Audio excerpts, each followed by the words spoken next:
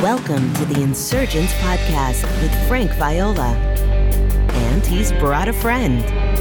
This is the podcast that supplements Frank's groundbreaking book, Insurgents, Reclaiming the Gospel of the Kingdom, which is shaking up the Christian world. You can find out details about the book at insurgents.org. Sit back, open all four ears, physical and spiritual, and join the Insurgents. Here's Frank.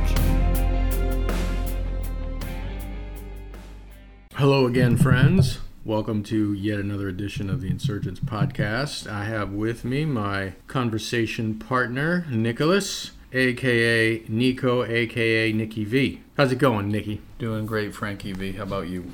Am I?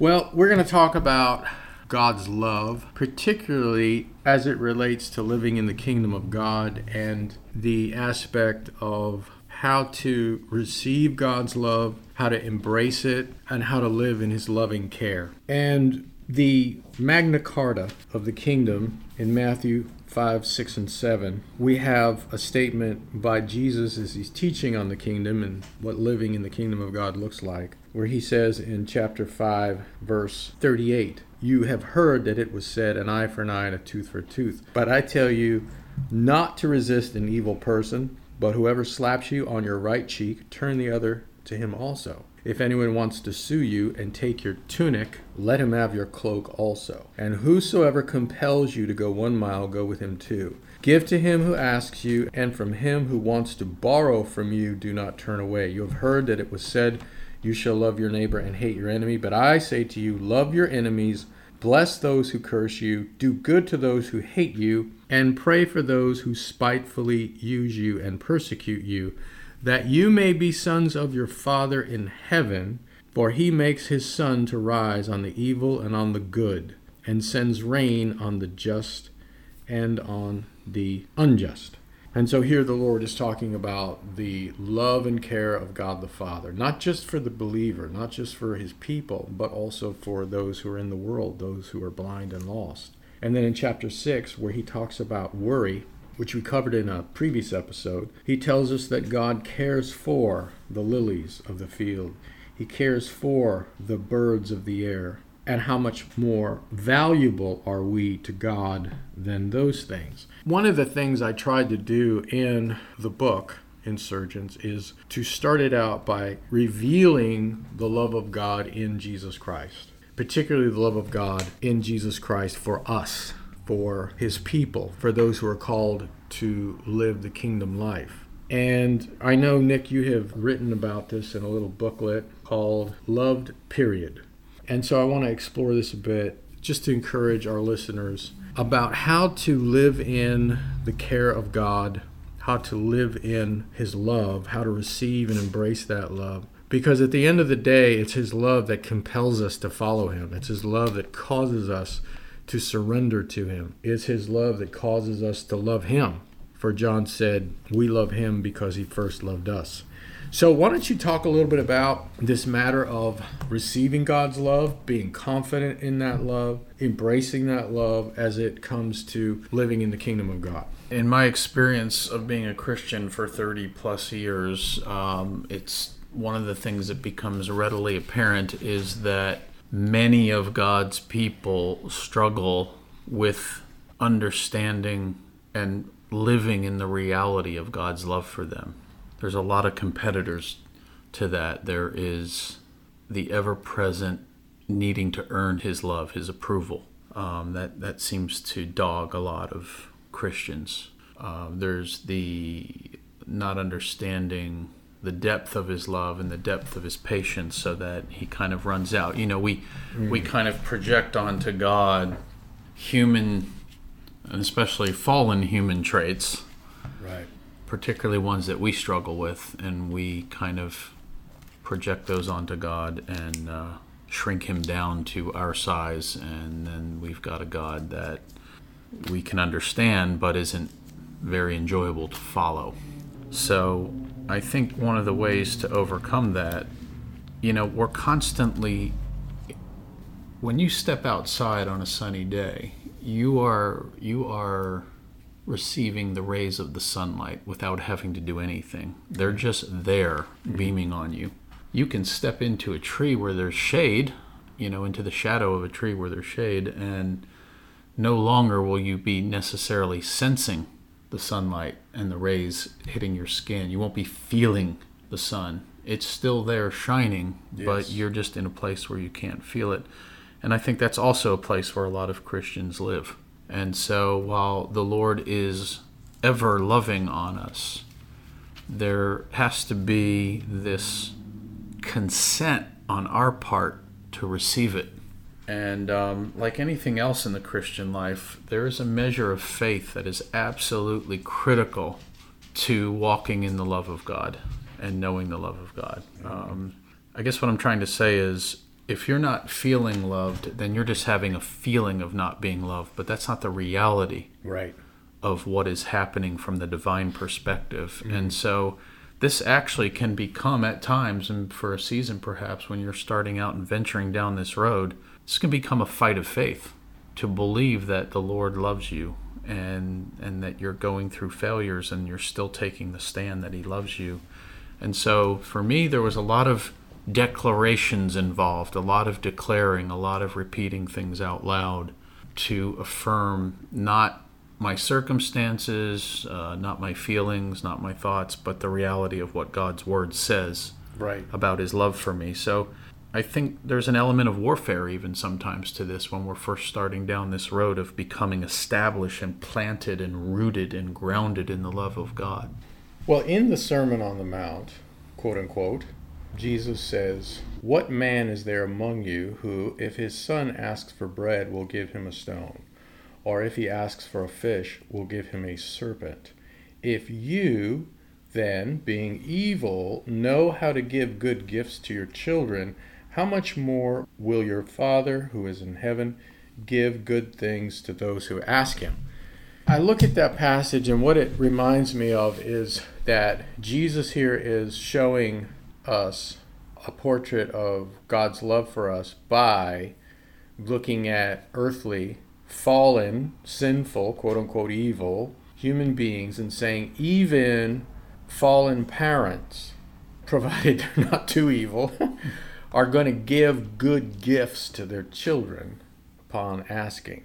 How much more, right, is God, who is love, going to do the same for his children? And so what this passage has done for me is it's helped me to lock into a reality that helps me to be reminded of the love of God. And it goes like this. Think of the person on earth who loves you the most, right? Some people, that could be their spouse. Some people, it could be their mother, right? You fill in the blank. Who is that person? And you know they love you. There's no question about it. You know that they would give you the shirt off their back if you needed it. You know that they would move heaven and earth if you were in a situation where you needed help, even to their own detriment. Well, I look at that in my own life. I have a person who I look at, and it's a tangible, visible, vivid, touchable example to me that if this person loves me so much, how much more does God love me? And so if I'm ever struggling with the love of God, maybe I'm not feeling it, maybe I'm questioning it, maybe I'm in a situation where I'm wondering, where are you, Lord? Have you gone to sleep here? Have you gone on vacation? Do you not care, right? Which is something that was said to Jesus by his disciples and by Martha after Lazarus had died. I can think of this person, recall them to mind, and then say, I know the Lord loves me because this person loves me so much. Right. And that love only comes from God. And they are a living example and a reminder of God's love for me. Because if they can love me like they do, how much more does the Lord love me? And that's really helpful. And so I would encourage people who struggle with this, just think of the person who loves you the most, and then know God loves you even more. It's really good. One of the events in the Gospels that profoundly impacted my view of God and this whole issue of his love, and in particular his love for me, was the scene where Jesus Christ is finally coming out into the public eye. And the scene is the Jordan River, and Jesus arrives to the place where his cousin John has been thundering about the coming of the kingdom of God and the Messiah and repentance of sins and immersing people in water and all of that. And one day Jesus of Nazareth shows up, and suddenly out of the heavens a voice declares, "This is my beloved Son, in whom I am well pleased." Not even with whom. And I really take issue with that one little tiny, seemingly insignificant word. He doesn't say I'm pleased with him. When we're pleased with someone, that is usually behaviorally connected. Right. And while I'm sure that the Father was also pleased with Jesus Christ, he doesn't use that language there. He says, "This is my beloved Son, in whom I am well pleased." In other words, the essence of what he is and who he is pleasing to me. That's astounding to me for several reasons. Because first of all, with that proclamation, God has just broken over 400 years of at least recorded silence. And furthermore, he's revealed for the first time ever that he has a son. Yeah. Because he refers to him as his son. He doesn't say that my beloved servant, or this is your Savior, or this is your King, or this is your Lord, or this is my beloved Son. So that pleasure and that love that he's expressing is tied up in the fact that this is his son, not a servant. So Jesus is a man walking on the earth. Now, I know he's fully God and fully man simultaneously, but he is fully a man who has just been declared to have the full approval of God. So that's kind of radical. He's loved. He's not only loved, he's beloved. He's the beloved. The loved and beloved. I think beloved is even a notch higher in intensity than just loved. Translations say much loved. Much loved. There you go. I mean, God's attempting to emphasize the love, the degree of love. Something that men had been striving for, the approval and God the Father being pleased for millennia, is now right there being uttered at that location, at that moment, by a Jewish man, a carpenter with dust-covered feet and calluses on his hands, sweating at being a day laborer.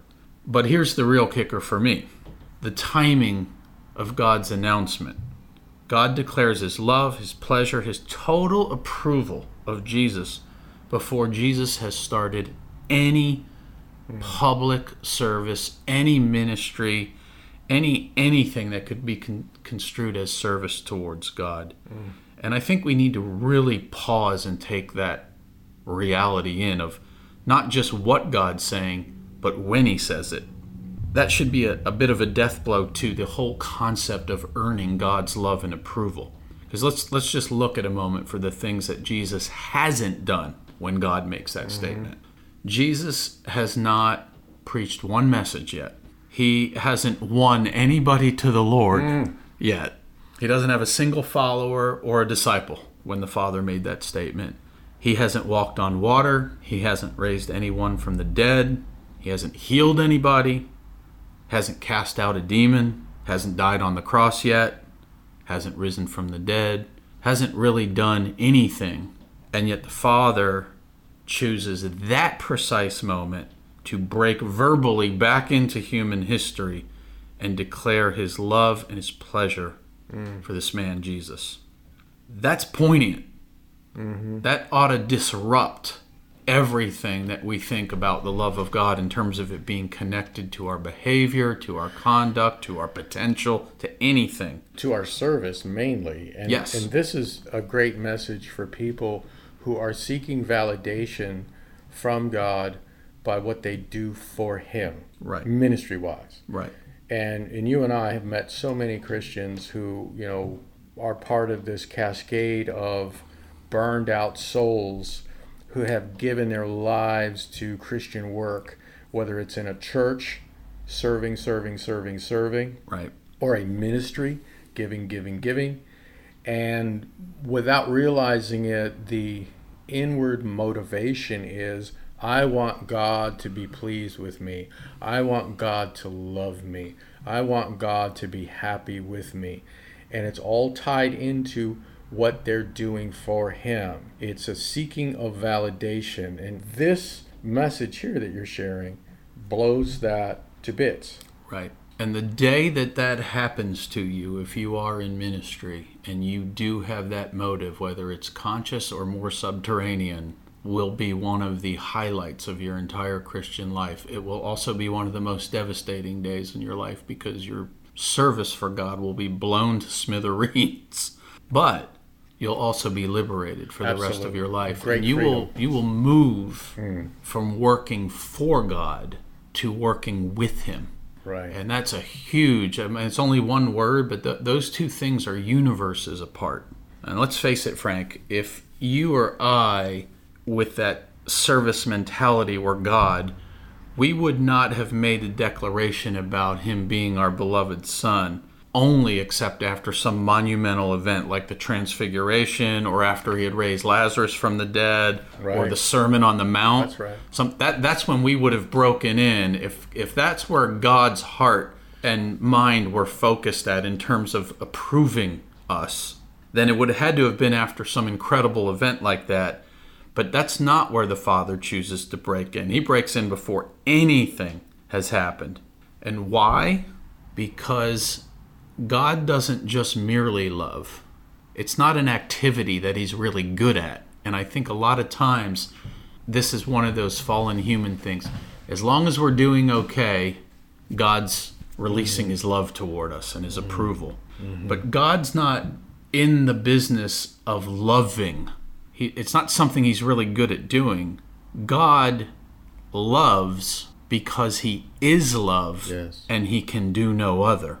Yes. And until that reality climbs inside of you and saturates the darkest corners of your being, you really cannot be set free from this concept of a performance-based relationship with the Lord. It's not based on our service for Him. It's not based on our potential. He doesn't love because He has to. He doesn't love because it's the Christian thing to do. Nor does He love even because He chooses to. He loves because He can't be something other than what He is, which happens to be love.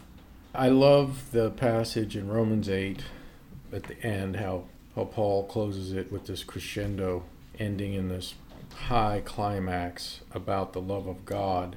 And Romans 8 is an incredible chapter. If you have never read it carefully and slowly and meditatively, you might want to do that someday, because all of the themes that are in Scripture, in the narrative of the Bible, can be found in this chapter. It's like a condensation of God's eternal purpose, His kingdom, His ultimate intention, all wrapped up in this one glorious piece of writing. And at the end, He begins to question the universe, basically, asking, what shall we say to these things? If God is for us, who can be against us? He didn't spare His own Son, but delivered Him up for us all. How shall He not then with Him also freely give us all things? God is love. God so loved the world, He gave. So there's that giving element in God's love.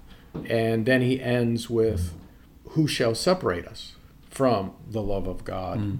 Right. Who shall separate us from the love of Christ is how He starts it. He ends it with the love of God, which is in Christ Jesus our Lord. Jesus, of course, is the human face of God. he rattles off this list. Shall tribulation, so whatever trial you're going through, that's not going to separate you from his love. Or distress. Amen. Persecution, famine, nakedness, peril, sword. Yet in all these things we are more than conquerors through him who loved us. And then he takes it to a higher degree. For I am persuaded that neither death nor life, angels, nor principalities nor powers, nor things present, nor things to come, nor height, nor depth, nor any other created thing. That would include you. That would include me. Right. We cannot separate ourselves from the love of God. No created thing shall be able to separate us from the love of God, which is in Christ Jesus our Lord. So there we have incredible security. We have incredible assurance. But it doesn't matter what we feel. We know that God loves us. Period. Loved, period. Yeah, and I think another angle for this for me that's helpful to me is Paul repeatedly in his letters, and somebody counted once, it wasn't me, but Paul repeatedly is using the phrase in Christ, in him, like well over 150 times. And God the Father has taken me and you and plunged us into the beloved Son. And we're now lost in him and found in him also at the same time. And so if God the Father is well pleased and the Son is much loved, and where are we located at geographically in the spiritual realm? We're located in Christ. We're in him. Paul pounds that truth. Well, if we're in him, then we are, by virtue of the fact that we are now located in Christ, we are then caught in that torrential crossfire of love that is going on between the Father and the Son. That is spilling onto us as well. So being in Christ was an ingenious move by God the Father, and it pleased him to place us there. And it pleased Jesus Christ to receive us into himself so that we might be where he is and that we might enjoy that fellowship with the Father and that oneness with the Father that he's enjoying. So we're greatly loved also. We were greatly sought out and sought after because we were greatly loved, and then we were brought into that glorious relationship of love that is constantly flowing back and forth between the Father and the Son. Yes. That is the truth. That is reality. The trick is, the rub is, that there are times in our lives where we may not feel, we may not sense, we have a hard time believing that God does in fact love us. Even though we can read these passages, to get it across in a way where we actually latch on to it can be difficult given our dysfunction, given our situations, given our mental state. So here's another practical thing that's helped me, and this is more recent actually. Beyond finding that person who loves you the most on earth and then seeing that as a reflection of God's love being even greater for you, is this business of coincidences. All right, now there are many Christians who would say, God speaks to me and I hear him clearly and I know his voice.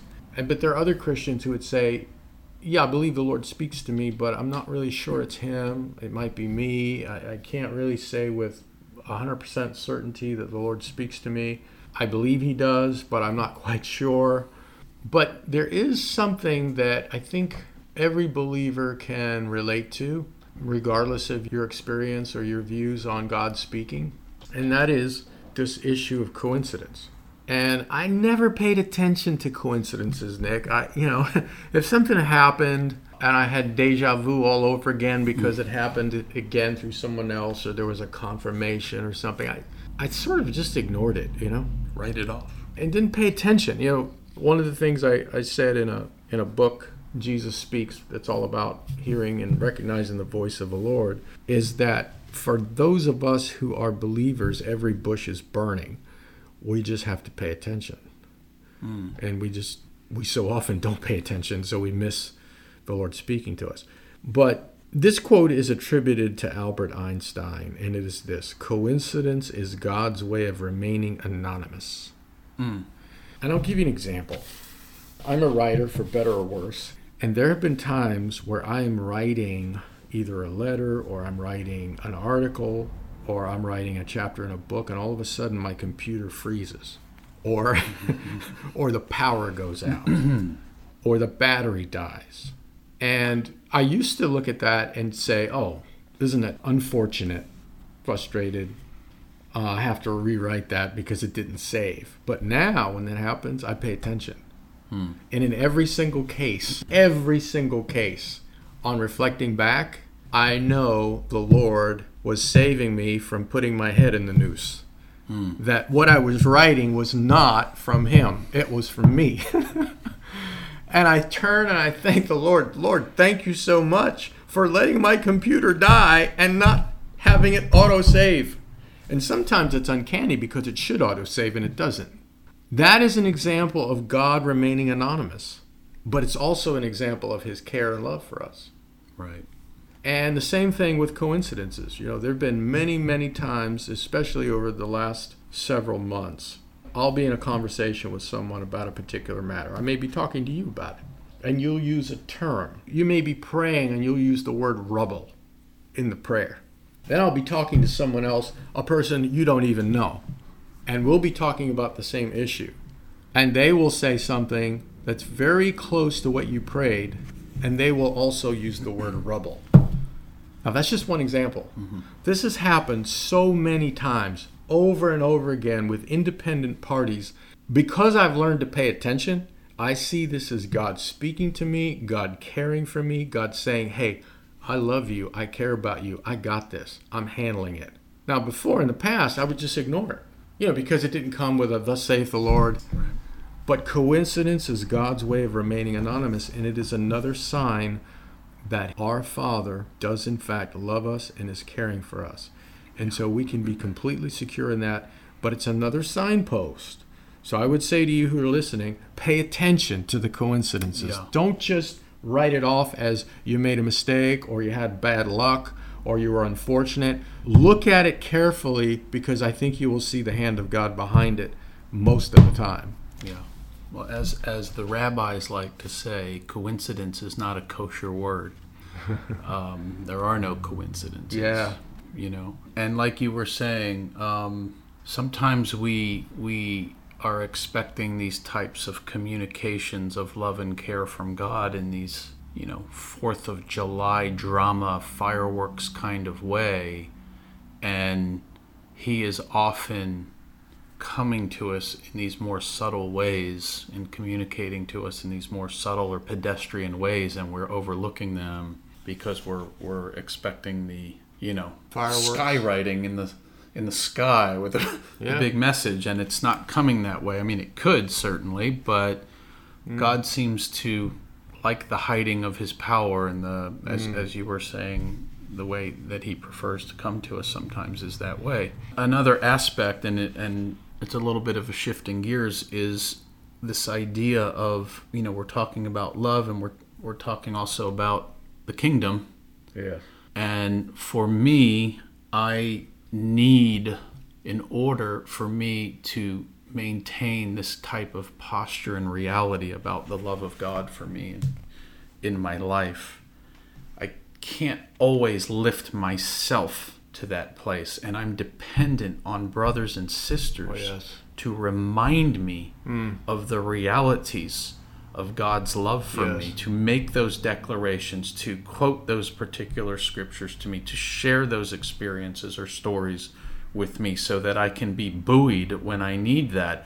And then I, in my own turn, do the same for my brothers and sisters. So whether it's a glorious kind of ecclesia that we would like to see, or whether it's a kingdom cell like you write about in your book, and it might be one other person sitting across the table or the couch from me, or 3 other people, or whatever that is, those other people in my life help to keep me buoyed in the love of God, because my mind gets assailed and I'm out in the world working and I'm getting a lot of messages contrary to the unconditional love of God out there in the world.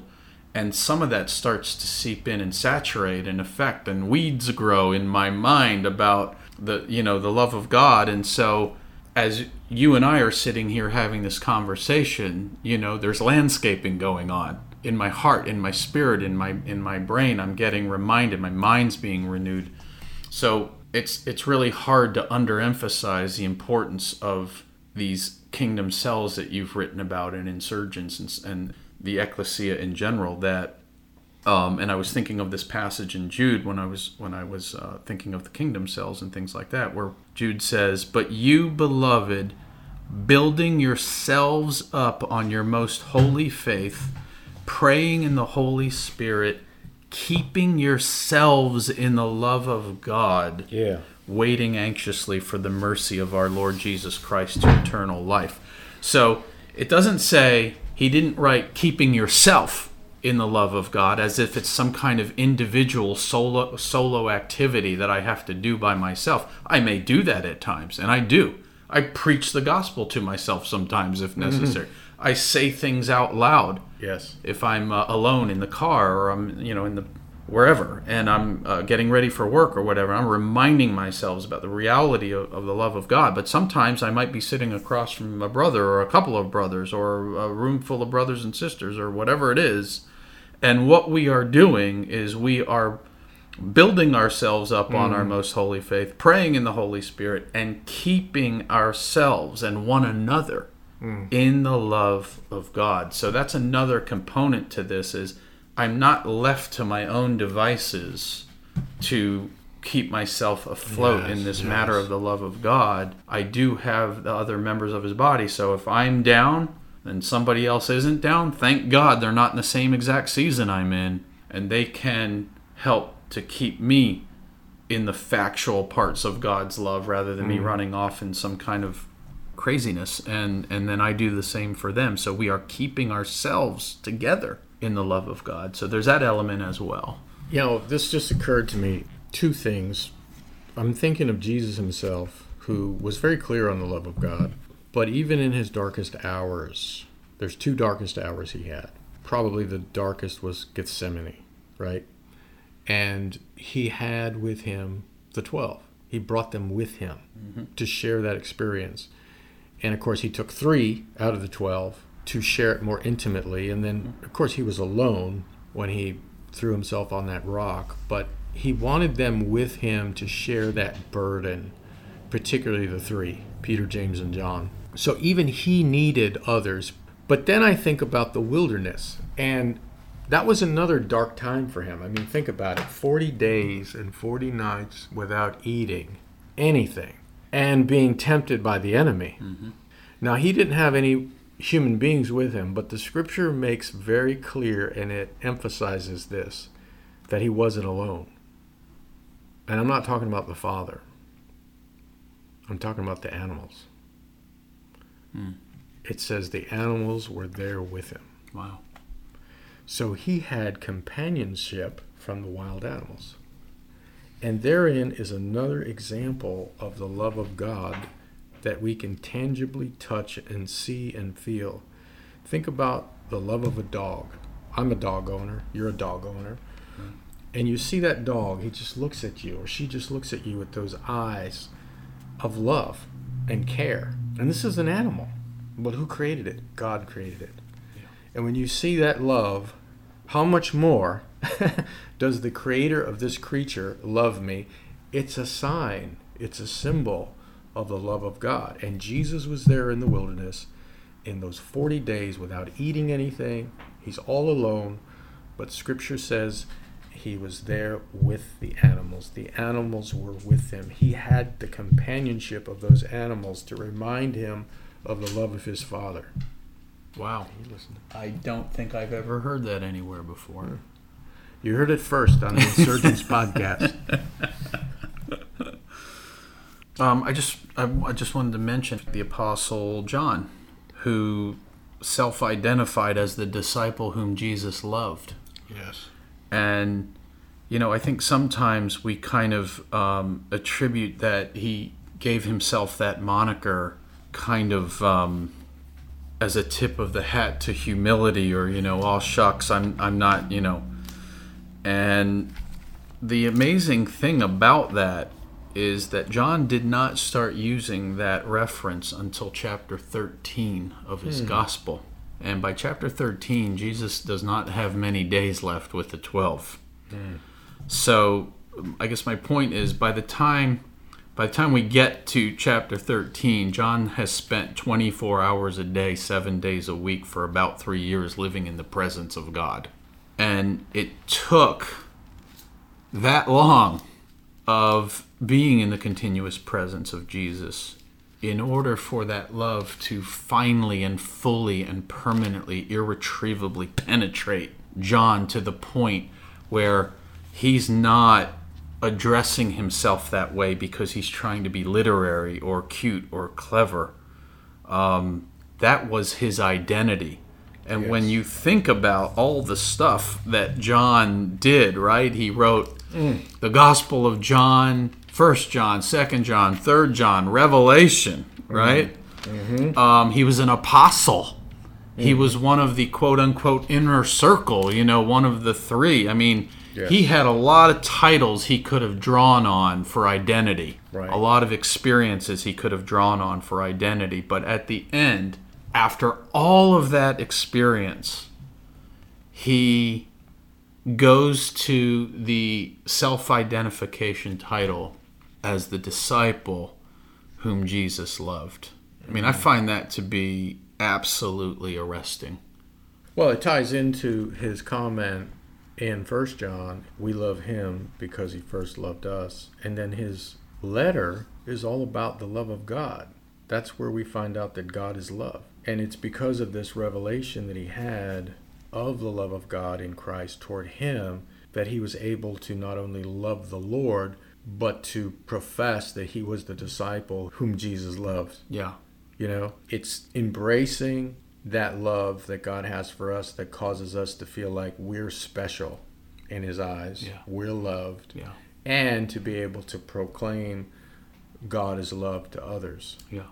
You put that over against, some things going on in modern day Christianity. When I was a younger man and a younger Christian, I remember going to this conference.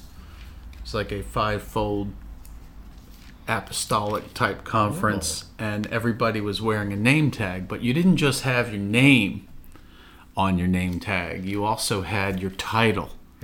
So, I would be over here standing in the corner and talking to some people, and across from me would be standing John Smith, apostle, or next to him was, Joe Jones, prophet.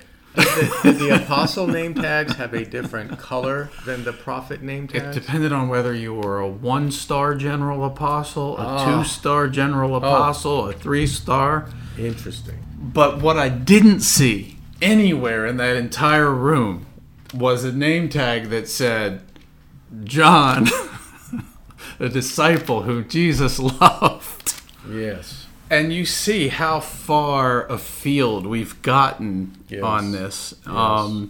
I remember reading once in one of Brennan Manning's books, he said, define yourself as one radically beloved by God. Yes. This is the true self.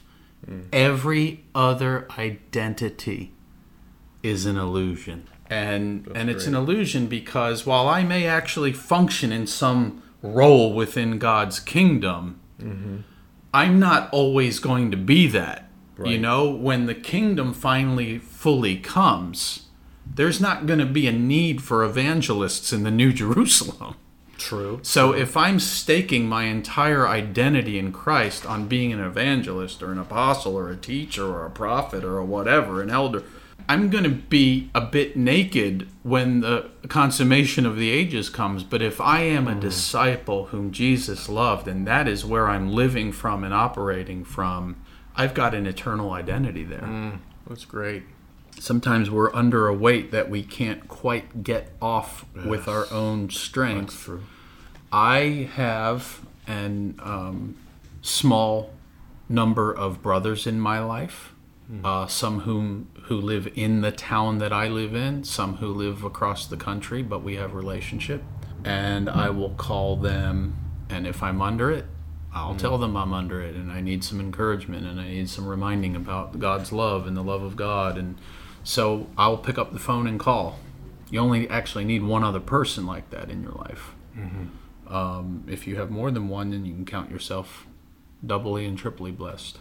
I have taken things that have meant a great deal to me that I've either read in the scripture or something profound that someone has said or written that speaks of the love of God, and I will put it on a Post-it note if I need to, and put it up in my bathroom mirror so I see it as I'm getting ready for work. I'll put it on the dashboard of my car. And I'll say these things out loud. I think there is something about saying it out loud where you're taking a stand for these things when you're not feeling the reality of them. So I don't just read them silently. I actually say them out loud. Sometimes that even winds up issuing into just prayer or praise or declarations to the Lord, back to the Lord. And you can sometimes climb out of a hole that way as well. So those are a couple of things that I do. Sometimes I turn on the Insurgents podcast. Oh! Hello. You hear that, folks? Turn on the Insurgents podcast, and we have many, many episodes before this. I think this is 10,350 episode-wise, so it'll take you a while to catch up, but I think it'll do your heart and spirit some good. How was that for a shameless plug? Well, it came from you, so it's my shameless plug for you. We'll accept it. Well, I think that covers it. We'll have in the show notes a link to Nikki V's book, Loved, Period, that you might want to look at and give you some encouragement on the love of God. But it is definitely a large piece of living in the kingdom of God to know, embrace, live in God's unconditional love and care for you and me. Until next time, later. If you enjoyed this episode, please subscribe to the Insurgents podcast and give it a 5-star review on iTunes. This will help others find it. Also, you can join Frank's unfiltered email list at frankviola.org and receive encouragement, challenges, and insights connected to the gospel of the kingdom. Remember, the Insurgents has begun. Don't miss it.